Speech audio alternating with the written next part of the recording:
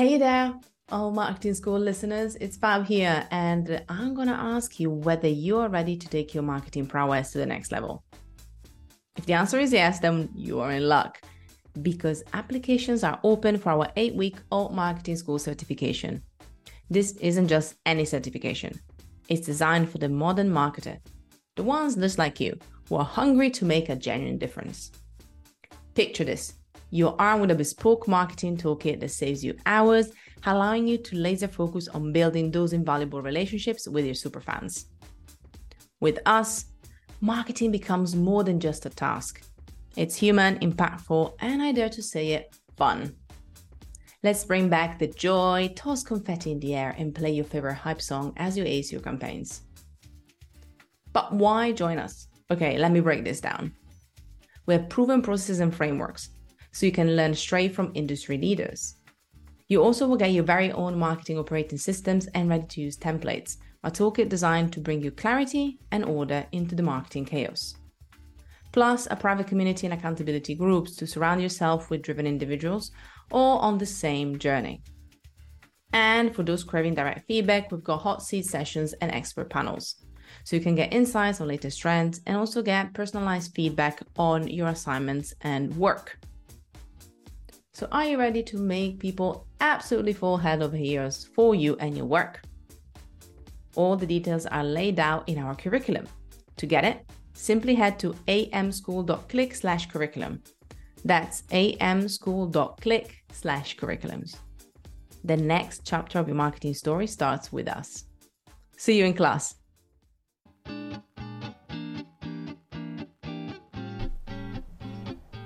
Welcome to Alt Marketing School.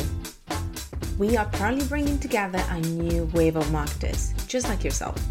We want to provide you with the skills to speak to your audience purposefully, empower clients with winning strategies to market their brands, champion their values, and make a positive impact in the online world. My name is Fab, and I'm your host. May the class begin. Hello team, and welcome back to Alt Marketing School. It's Fab here again, back with an amazing interview today just to inspire us to do all great things when it comes to our content, our visuals, and beyond. Today, I am joined by the amazing Jacqueline, or Jackie.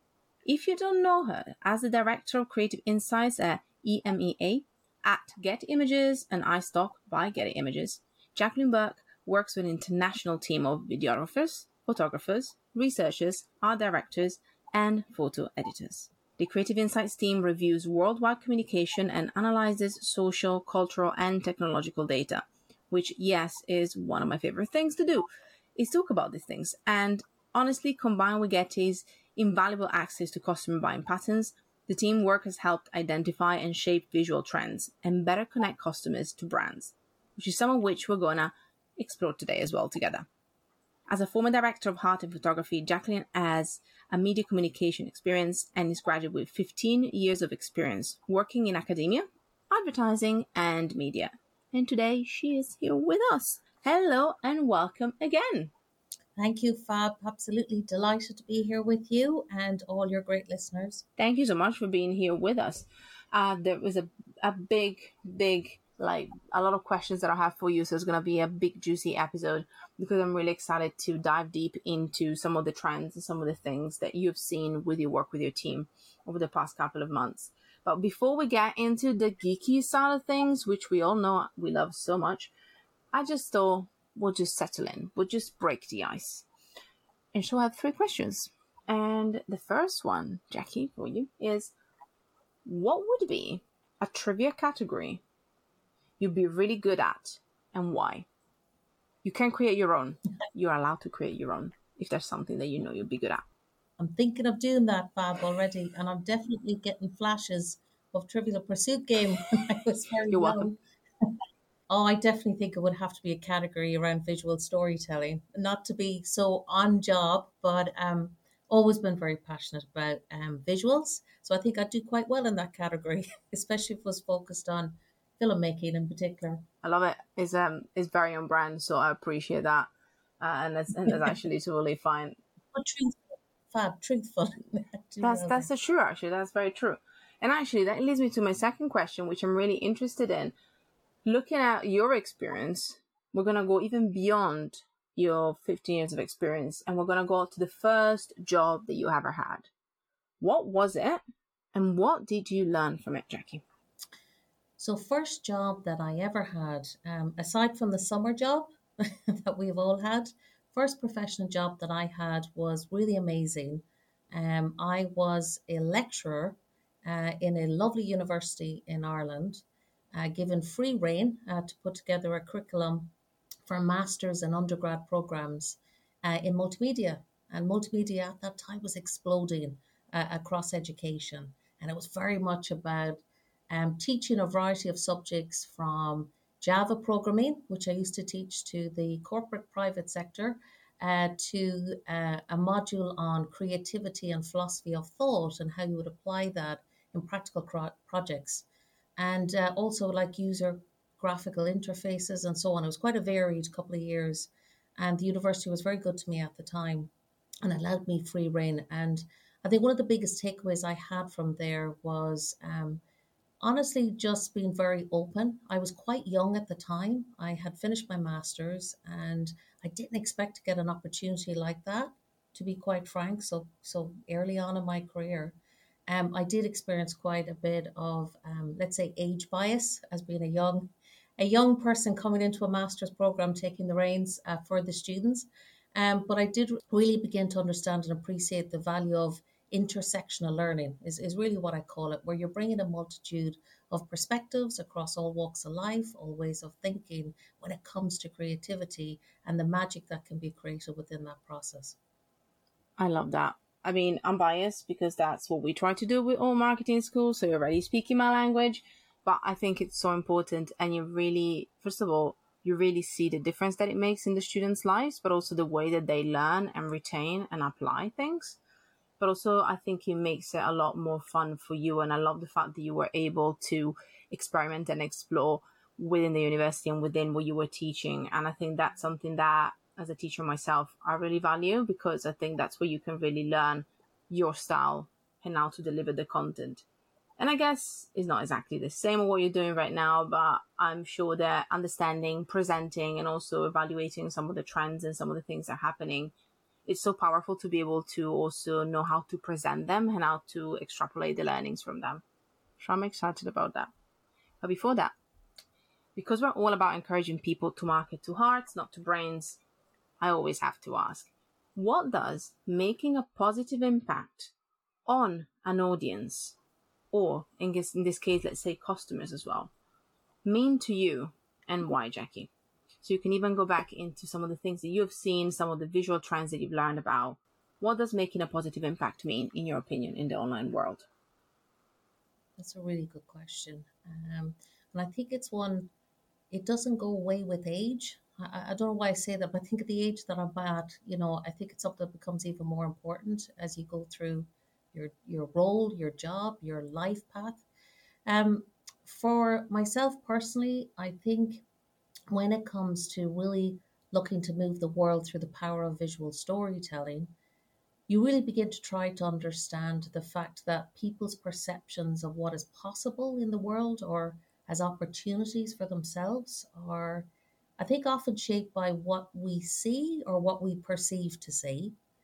And for us, in terms of really creating positive meaning and impact on an audience, is really trying to understand how do we offer inclusive visuals that open out visual expressions that are representative and really portray the diversity of who we are as a people in a moment in time. Or if you're a particular marketeer and you're focusing for a brand on a particular audience, how authentically are you getting that representation right? How are you creating that sense of belonging, which I think is crucially important when it comes to really building that emotive style of storytelling? And how are you empowering your audience to interact with your product or your service, to imagine it in their lives, but also to help create possibly the futures that they see for themselves with using that product or service? It can sound a little bit grandiose, but I think that's what really comes down to the magic of really trying to understand your audience and drive that more meaningful connection by really using the power of visual storytelling to pull people in to your content offering, to your brand messaging, that they really connect with that and drives them to the action that you want them to take. I love that. I love that you led with belonging as well, because I think it's such a powerful reminder and word as well about actually one of the reasons why we want to connect, and one of the reasons why we want to share or commit also to connect with brands, especially if not individuals, is because we're trying to understand who we are and how can we be part of a bigger picture. And something that is really interesting based on a conversation we had pre-podcast, because there is a lot of research, there's a lot of trends, so we had to pick up the best ones for our dear listeners. And one of the things that I loved about some of the topics we talked about, which we're sure we're going to cover a few today, was that regardless of whether it was mental health or sustainability, inclusivity, it was interesting to see how actually like the generational differences and overlaps would affect the way that we interact with content or what we're looking for when it comes to what we are presented. And I think sometimes we forget that trying to understand the different generations and from a social, cultural even perspective, what are the priorities, what connects with them, it's so important. Again, it goes back to your audience, knowing who they are and that as well. But I love that you were able to find in some of the trends some common patterns, for the different audiences. And obviously there are different audiences too in general, but I find that the one that everybody's always so interested in is Gen Z. And actually, I'm going to go a bit off piece and ask you, why do you think there's so much interest when it comes to understanding the generation in a way that it almost feels like a bit unreachable for some of the older generations out there? Because I think that that's an interesting conversation that I had with a lot of millennials, or a lot of people that are trying to better connect with Gen Z, as obviously the next generation with a lot of decision power, buying power. But I find that some of us are still feeling a bit unsure how to approach that or how to learn what they're passionate about. Can you shed them some light or give us some guidance? Of course. So I think what I'll do first is just take a little step back and talk a little bit about how we do the work that we do to really understand different generations and what best connects with them visually. I'm very excited here at Getty Images. I've been 11 years here with the company as of last week. And in the last 2.5 years, we very powerfully launched a creative insights platform that your audience honestly can visit and interact with the data. But this essentially is Getty Images Visual GPS ongoing platform, where we have a lot of proprietary research data. We take a three-pronged approach to really answer these questions around generations. So we start off with looking at our annual customer searches, which are increasing all the time, but we're talking about 2.6 billion searches. It's a huge amount of data, but it gives us an idea and an understanding of what is happening around visual appetite. What are some of your competitors? What are creatives? What are art buyers? What are marketeers? What are they searching for when they type in Gen Z, for instance? And then we have a look at understanding how that's changed over time. We also bring together custom market research, so talking to the different generations. We ongoingly survey a minimum of 7,000 people in 25 plus countries around the world, really to help understand on an ongoing basis how brands can best understand consumer sentiment. And we combine that with the creative expertise, as you said, Fab, in the introduction for my role, but honestly, with the creative expertise of visual analysis right across the business here at Getty Images. So we're bringing together about 27 years of experience to bear at this interesting intersection between creativity, between data, and then between insights, how you bring meaning to that data that really fits with the customers. So to that end, we have launched our Getty Images Visual GPS Insights tool. So it's an interactive tool that you can find at the front of the website. This is where you can really begin to understand in that 2.6 billion searches, you really can begin to understand, well, what are people searching for? You can compare two different searches. So you might want to look at Gen Z, and you might want to compare the search trends against mental health, for instance. And in that, you've got easily digestible graphics. And we all love a good graphic that shows heat maps and where the interest is coming from, whether it's in a particular time frame across a 1 day, 3 month, 1 year period. what different regions in the world may be indexing a little bit more in searches around this visual content, or indeed what industries are really looking at. And it also allows you to understand, well, what are the most popular images, videos, and illustrations that our customer base here at Getty Images is engaging with on those searches. So to that end, we can go into it in a lot more detail here on the Creative Insights team at Getty Images, where we really begin to dive deep into understanding what do consumers care about across different age groups, across different regions, what is really impacting their behavior. But more specifically, as you might expect from us at Getty Images, we're incredibly interested to understand what is inspiring people visually.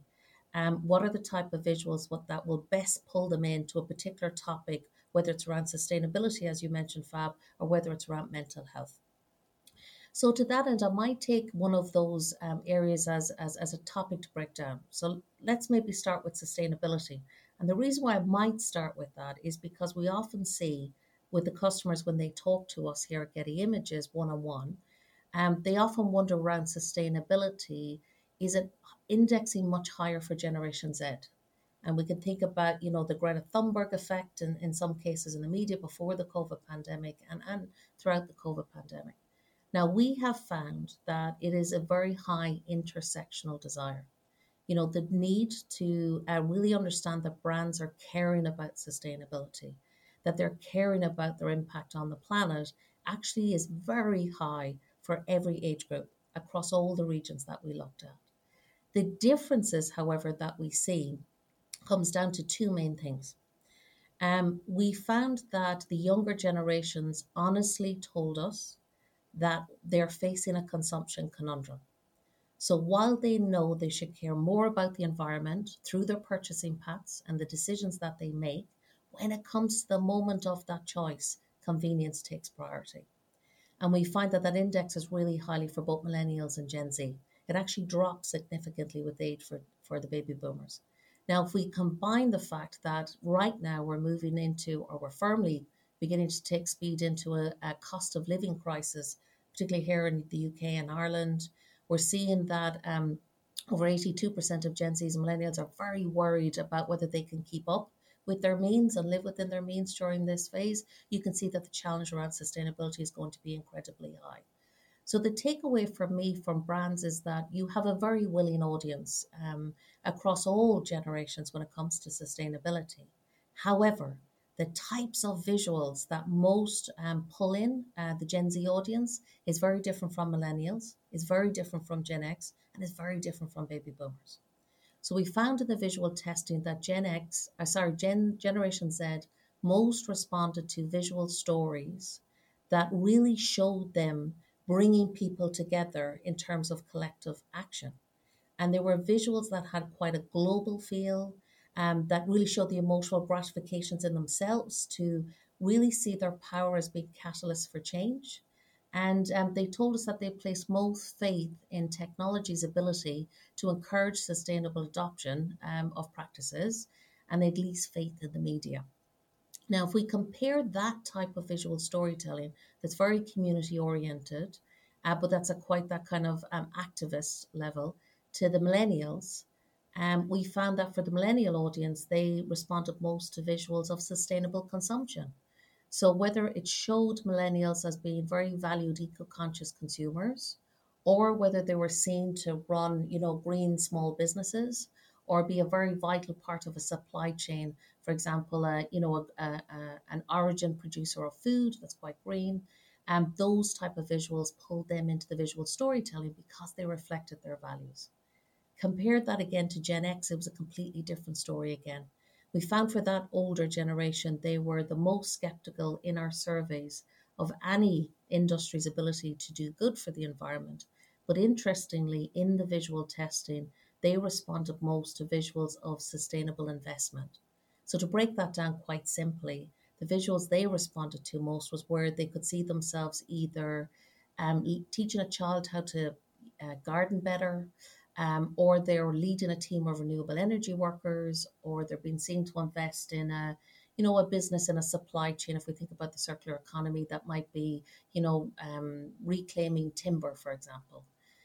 And then for our baby boomers, completely different again. And they responded most to visuals that were very focused on the individual action that they personally take. So whether it's recycling, composting, eco-proofing their home, or indeed whether they're seen to really be involved in local community groups to clean up beaches. And again, they told us that that's where they place their most trust around really ensuring that we're doing good for the environment, is that very hands-on actions that they take in their everyday lives.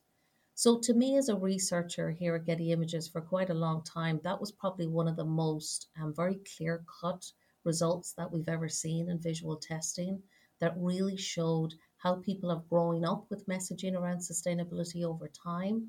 The ways in which I think they interact with technology had somewhat of a bearing on this, that really had an impact on the types of visuals that would inspire them to action. And I think when it comes to any sustainable messaging that a brand does, that's ultimately what you want to do. You want to inspire your audience to action around sustainability.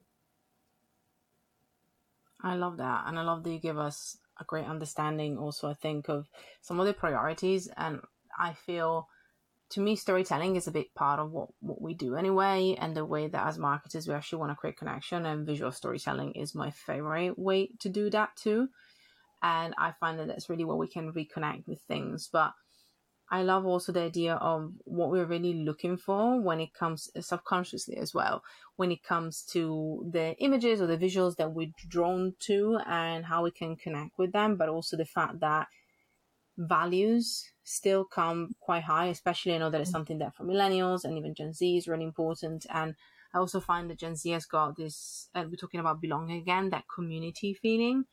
And I'm going to ask you a bit of a harder question with this as well, is how do you feel Gen Z, as one of obviously the younger generations that we've been talking about, is shaping up the future of how we perceive or actually visualize a more sustainable world?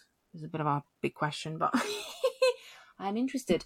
So if we were to say, okay, this is actually how they are shaping the new trend, as well as what they love to see and what they do, what would you say would be one thing that really comes to mind? I really think it's that sense of a shared collaborative transition to meet our sustainable goals. And that might sound a little bit wordy, but when you break that down into the types of visuals they respond to, I think it's very important to them that they see that everybody across all generations, across brands, across governments, and across individuals are coming together. And that is the way forward to really ensure that we have that very valued impact on the planet. And there's subtleties to how that kind of comes through the visual storytelling. And we very much wanted to understand and check this, with the research that we were doing. And we found that when we asked people what was first of all, where they placed the most responsibility, to me, it was quite interesting that obviously brands and governments came up very highly. We're talking about over 9 in 10 people responding and agreeing with this statement. But equally surprising to me in one sense was the fact that it was 85% of respondents that said that they placed responsibility on themselves individually as well. So it's very much seen as a shared responsibility. I think also with visual storytelling for that generation, because they're very much being drawn in by activist type of storytelling, it's very important to show proactive steps to really break down sustainability into actions that are accessible. And again, we often find that with brands historically here at Getty Images and marketeers that select visual content, they've often chosen to overwhelmingly rely on visual stereotypes like wind turbines, solar panels, maybe stories around negative impacts on the environment. So it might be stories of pollution. We all know the iconic story of the polar bear on melting ice, or lately we have the tortoise with the plastic bag wrapped around their neck. That's been used quite a lot by our customers. But I think what we've really begun to see is that it's people-centered storytelling that really draws in the empathetic responses for Generation Z. And I think the ways in which to do that is to begin to understand what is accessible to them. What can they do if they feel they don't have the same annual consuming spending power right now as the other generations? How can we help them through the visual stories that we pick to understand these are the steps that you can take? So again, in the research fab, we do get into great detail on it. We do look at, well, what are the individual actions that, different generations most feel will have an impact on the planet. So, for all generations, what came out on top was recycling as a very simple action, but then followed very quickly by three actions that were all kind of equally weighted the same. Things like that very much speak to the circular economy and a way of a sustainable lifestyle that's quite ubiquitous, which is like, purchasing secondhand or reusing stuff rather than buying new. Whether it's using environmentally friendly products. But when it comes to understanding their expectations on brands themselves, it's very different. They're looking at brands to really, through the decisions that they make, to drive impact at scale. So the top actions that we've seen that that generation really expects to see from brands is understanding their ethical manufacturing processes, understanding how they're reducing their carbon footprint right now. Also, I thought what was quite interesting was really understanding how that brand or that industry is collaborating with others within either their industry or across the world to make much more sustained change. And then finally, an education piece that they really expect brands to educate them on how to do better. I do love the educational piece, and I think this is such a big thing that we've seen across a lot of the topics. And just because, again, there is a lot of juiciness and I want to make sure that we get it all in, I wanted to actually lead with this element of educating and almost kind of showcasing and guiding brands. When it comes to the topic of mental health, I think is another very important topic where a lot of audiences and customers and individuals have been really vocal, and I think they also have inspired and influenced the way that also brands then have been showing up or have been adapting their messaging and refining their values. So in the spirit of education, I guess I'm going to go into that. I'm going to jump straight into it because I think it's so interesting when it comes to mental well-being, but also then looking even deeper into the role also that other conversations around belonging, but also identity have been shaped. So I guess this is a very roundabout way to ask a very simple question, which is, how has mental health entered in the conversation of visual storytelling? And has it, second question, in any way also influenced the way that we look at showcasing and discussing and obviously kind of presenting our identity within the diversity and inclusion space? Bit of a loaded double question. I appreciate that. Well, let's start simply so, and just start off by answering the question about visuals around mental health and whether we're seeing our customers around the world really look to engage with this topic. So what I can say, Fab, is that it absolutely began to grow as the COVID pandemic really began to be felt around the world. I have personally did quite a bit of research here, really looking back over 20 years to understand how was mental health being communicated and how has that visually evolved and shifted when it came to what marketeers and brands were downloading and engaging with.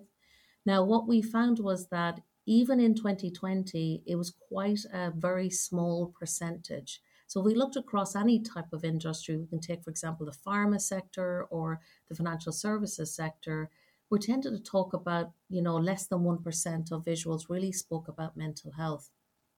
But as the COVID pandemic really began to be felt, and as we've continued to live with it, and we've got the World Health Organization very early on really warning of a mental health crisis, the likes of which we've never really seen before, as we've gone through this shared human experience in our living memory. So to that end, brands are beginning to search for increasing numbers. What tends to have been downloaded traditionally and used in advertising has really had a gender bias. And I can say that very clearly. When I've looked at what's been engaged with by our customers, it has overwhelmingly tend to focus on females at all ages, from children right through teens, right through to the end of life. It's often been visual stories of isolation or shame.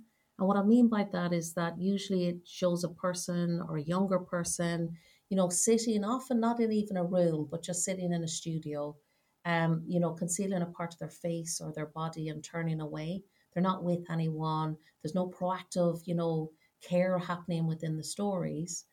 And what we've seen really begin to move now is that there's much more attentiveness to active listening is the easiest way that I can explain it. So we're beginning to see that a rise in, for example, support therapy groups or, somebody talking to a loved one. And you've got that very gentle nuances in the body language and a person leaning in. And the emotional expression is not one of positivity that's super smiley. It's not one of negativity that's super sad, but there is that slowing down and listening to somebody. But overall, when we look at Getty Images visual GPS research, and when we really get to the heart of what Gen Z, first of all, is there fears and is there worries about mental health increasing?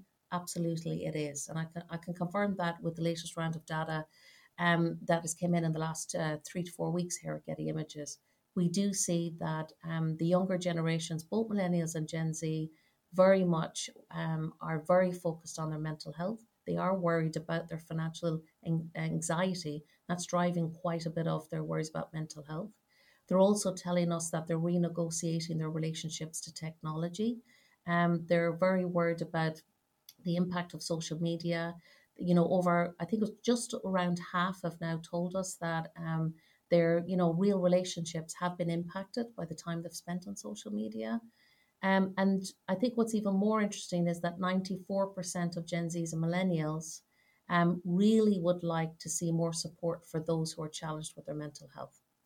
So when it comes down to the visual testing and really beginning to understand what types of visuals resonate best, we did find for Gen Z in particular that positive visuals around mental health really pulled them in and engaged them. Where you kind of move away from some of the negative impacts or the stories of isolation, and you move away from maybe some of the conceptual abstract stories where you might have a brain, or a heart in cupped hands. But you move forward more to the more practical, but the special proactive care stories on a daily basis. So whether it's spending more time with loved ones, whether it's really understanding that within your workspace that your employer really is looking after mental health. We've seen subtleties in business imagery actually beginning to change. And as we've returned to hybrid models of working and more coming back to the office, there's a lot more stories that are really focused on people, maybe having lunch together in the office. And there's a casualness to it. But again, it's very much about that caring moments that people are taking the time to connect. So I think anything that really focuses on how we celebrate moments of life, how we provide proactive care moments for our loved ones, how we look after ourselves, these are really engaging in the visual testing that we've done with Generation Z. But equally, I would also say with all of the generations that we have tested with. I love that. And again, it's no surprise that the last couple of years definitely have affected and steered this conversation. And obviously you talked about other worries as well, including social media. And I also find that there's always going to be something, and now because we're more open to actually talk about some of our worries collectively, not just from our professional point of view, but also when it comes to our audience, it's so important to be able to understand as a brand, and going back to the values, which we mentioned a few times, really what our values are and how to connect with them. So the last question before I go into quick fire, so I'm just going to give us a bit of a time check, would be, again, going back to the second part of my question was also, how do you think opening up to these conversations has also supported then the awareness, but also the opening up or more honest conversations around diversity and inclusion? Because I know it's such an important part of your research and some of the trends and some of the new things that you've seen coming up within what you work through with the research that you've done. So I think with their FAB, and thanks for reminding me of that. So whether it's around the topic of mental health, whether it's around sustainability, whatever it is, I think when it comes down to it as a brand, you really want to authentically know your audience. You want to represent them. You want to be sure that how you're representing them really does connect with them. In order to do that, I think it's very important to slow down and to begin to ask yourself, well, what's my unconscious bias when it comes to either driving visual strategy or simply picking a visual for a project that I'm putting together right now for a brand? And I think it really helps to understand that when we really look to understand why The majority of consumers across generations are telling us that they want brands to consistently be committed to inclusion and diversity in their advertising and business communications content. For me, I think what was a poignant moment is that when you dig into the data on the why, they are telling us that their personal experience of discrimination in their everyday lives is driving this need to see people like them, people in their everyday worlds, be normalized in advertising. And I think sometimes we've come a long way. There's definitely increasing representation. But if we think back to the legacy of advertising, and there is a rich legacy around it in terms of the visual languages that were introduced, often for the sake of time and clarity, Fab, there were languages of perfection. There was a history of photoshopping. There was lots of invisibility gaps where real people were not represented. Social media, the fact that we have a camera on our smartphones, the fact that millennial generation and now Gen Z, and then even when we think of Gen Alpha, I'm raising one of those myself right now, the fact that they've been so entrenched with this access to the craft of taking visuals. My own 3-year-old just asked me to take photos of her recently, and she's setting it all up. But I think the fact that there is the spark around creativity, but there is the spark around realness and understanding of how a story is crafted, it really does come down to asking yourself, okay, how do I build out an inclusive visual storytelling? It's very much needed. People want me to move beyond, representation of just identity groups and actually move much more beyond tokenization to reflecting true lifestyles and true cultures within, let's say, the UK market that I'm reflecting right now. So to that end, we've put together some very practical toolkits. It often can be very difficult, especially when you're time poor and you might not have all the time you want in a project that you're setting yourself up for, to think of different types of keywords to type in to find particular stories around inclusion. So we've put together our inclusive visual storytelling search guidelines. And this really breaks it down into understanding an audience across 7 to 8 different identity factors, remembering that each individual, like all of us, may identify with several different layers of identity. So whether it's thinking about gender, sexual orientation, different body shapes, sizes, types, and abilities, different socioeconomic backgrounds, and that's obviously becoming increasingly important as we really begin to feel the impact of the cost of living crisis.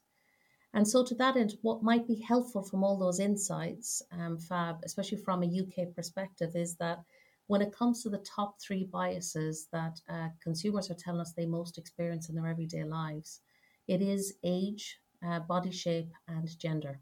And we find that to be the 3 top common ones across all the countries that we've done our research in. And people often forget to think about body. It's a very small one, but it's actually a really vital one.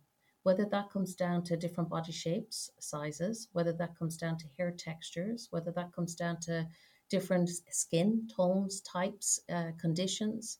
All of that is very important for people really to feel that they're represented. And then finally, I'll end on a last point that I think is a very usable point and a very practical point.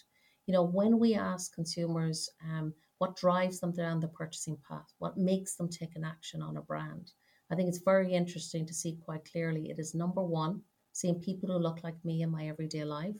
Number 2, seeing the emotional rewards of a product or a service in my real life, where it's not staged, not posed.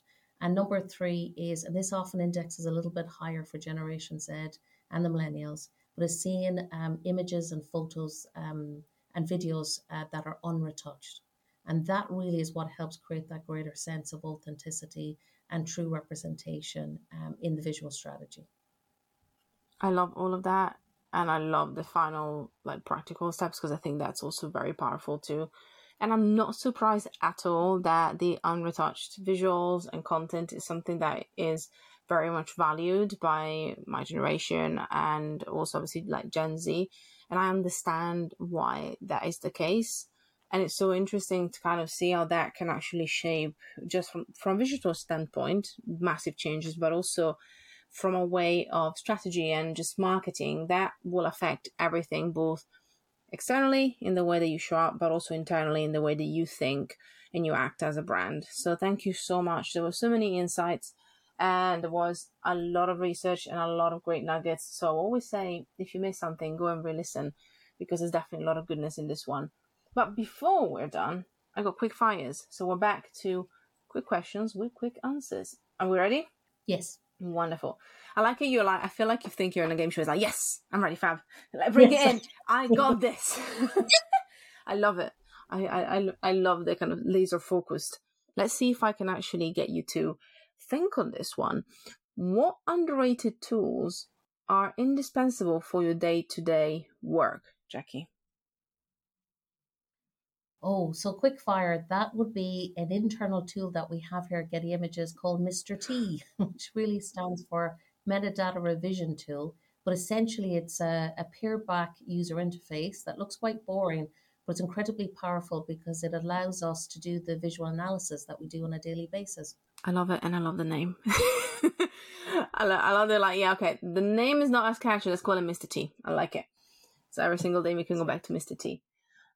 What is, Jackie, the last picture that you took on your phone? Now, I wonder whether it's your 3-year-old or ask you to take a picture or something else. Do you remember what was one of the last pictures you took?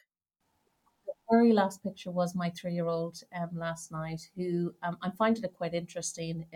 She's now art directing me. I love it. To take picture, which was my previous career before Getty. But she very much, and I do think it's very exciting to see how that generation is so immersed in technology. But she set up a mat on the ground, and it's one of those mats where they have fields on it and paths and so on. And she had set up all of her dinosaurs, and they were having a standoff with her safari animals. But she was so thrilled that they were so graphical and they were all laid out in a circle that she wanted herself to be pictured with it, where she had one foot in the air and she was laughing hysterically so that she can remember, because she knows she's going to kick over all those toys and she'll never get it in that way again. I feel like your kind of creative art director kind of like rubbed off a bit on her, because that is impressive. Like, that is an impressive setting. I genuinely love that. Next question. What is your favorite social media platform? That's the one, if any, at the moment, and why? So historically, my favorite technical social media platform would be Vimeo or YouTube. Nice. Especially Vimeo, I have to say, for quite a many years, editors' picks, and there's such creativity there. YouTube, I have to add on because increasingly my 3-year-old can work our smart TV and speak through it to bring up YouTube and just be engaged with in a completely different way that honestly, I wouldn't have even anticipated that 3-year-old would be able to gravitate. And she's not drawn to cartoons at all, but she's drawn to the unboxing videos. Basically, people are selling to her. And I get a shopping list when I come home every day, what toys are needed next. But then I would also say TikTok is quite interesting as well. I'm watching that quite a bit to see the visual languages there and to see what's really impacting. I thought, just on the topic of mental health, I thought was interesting was some of those videos right now that have been circulating around, being mean to myself, but then realizing I'm being mean to her or him, and it's usually the nostalgic photographs of people in their childhood. So again, just very curious to see what happens there with TikTok and its impact on visual storytelling for advertising. I genuinely feel it's one of those platforms that obviously has got great growth and loads of different user bases, loads of different audiences on it. But I genuinely think, looking at it from a research standpoint, has got so much interesting data, even just from my side as a marketer, because it comes from a place of there's a lot more rawness, there's a lot more simplicity sometimes, and it can really show you like what people are connecting with on a deeper level. So even from a marketer standpoint, I think, as well as using it and trying to work through it and obviously grow it, there's a lot I think that you can learn just by listening and watching. So I understand that. Do you remember the last person that you followed on TikTok by any chance? No, because I have to say I'm not on TikTok, but I'm watching it, if that makes sense. So I don't have an account on it, Fab. So what do you look for? Just like as a quick one, I have to go too deep into it, but is there, like, when you go on it, let's say you go on the desktop and you have a little look, is there something that you gravitate towards? Just let the algorithm show you what's trending? So I think personally or professionally, it's two ways to answer that. Personally, I'm looking hopefully to build a super passive house. if I can pull it off. So I tend to go and have a look at some of the construction TikTok videos, I have to say, or the architectural videos. They are Maybe a some. rabbit hole. I can say as well, they can be a bit of a rabbit hole. I'm the same. That's right. But on a more daily level, honestly, just because you don't turn off being a visual researcher, I'm just very curious to see what's popular, what's trending, what's memeing, but really to understand how that visual language is changing, Fab. So yeah, I tend to dive in maybe 3-4 times a week very quickly just to see what's happening. Thank you. And last but not least, my question, if you could broadcast one message onto everyone's phones, what would that message be? Oh, that would have to be a visual. It's allowed. You can Yes. tell us what it's going to look like then. That would definitely have to be a visual. There's a really standout visual for me right now at the moment. There's always so many, but I would think honestly, we have a visual at the moment that we've been testing that's doing quite well, but it's of a older Gen Z, maybe younger millennial, and they're in their home. It's a UK shoot, and it's an Asian girl with dyed yellow hair with some tattoos on her arm, and she's holding a hamster, and it's very cute. Pets always do extremely well in terms of being emotive. But for me, what's quite powerful about that image, if I talk about it to an audience of marketeers, is really trying to understand the inclusivity storytelling again. The fact that often with Asian representation, we don't always see somebody with dyed hair, or we don't always see some of that generation being represented, really in how they express their identity in a very authentic way. We tend to see maybe overrepresentation on them in their jobs and their professions, often in tech sectors, for instance. But for me, there's something very warm, very emotive, very empathetic about that image. That's surprising, that's fresh, and I'm really interested to see how we can explore and expand out visual representations. See, that will be a great experiment to actually carry out. Sadly, I don't have the power to get us to broadcast onto everybody's phone, but we can work on it. Great. Jackie, thank you so much for joining us today. Thank you so much for all of your wisdom and for all of the research that you actually translated for us from Mr. T and everybody else into something that brands can actually use, because I can appreciate that it can feel daunting to actually try and fully understand your audience and read into some of the behaviors. But once you do, there's so much power into that. So the last thing I want to ask you, if anybody wants to get in touch or find out more about your work, where should they go? The first place I would direct them to is creativeinsights.gettyimages.com. That's a part of the Getty Images website that my team looks after, where we have all this proprietary data coming in on a constant basis. So we're really bringing meaning to the data on a weekly basis. So again, there's lots to see here, whether it's around sustainability, technology, inclusive and realness and visual storytelling, or wellness. I would also direct them to have to really play around with the visual GPS insights tool at gettyimages.com.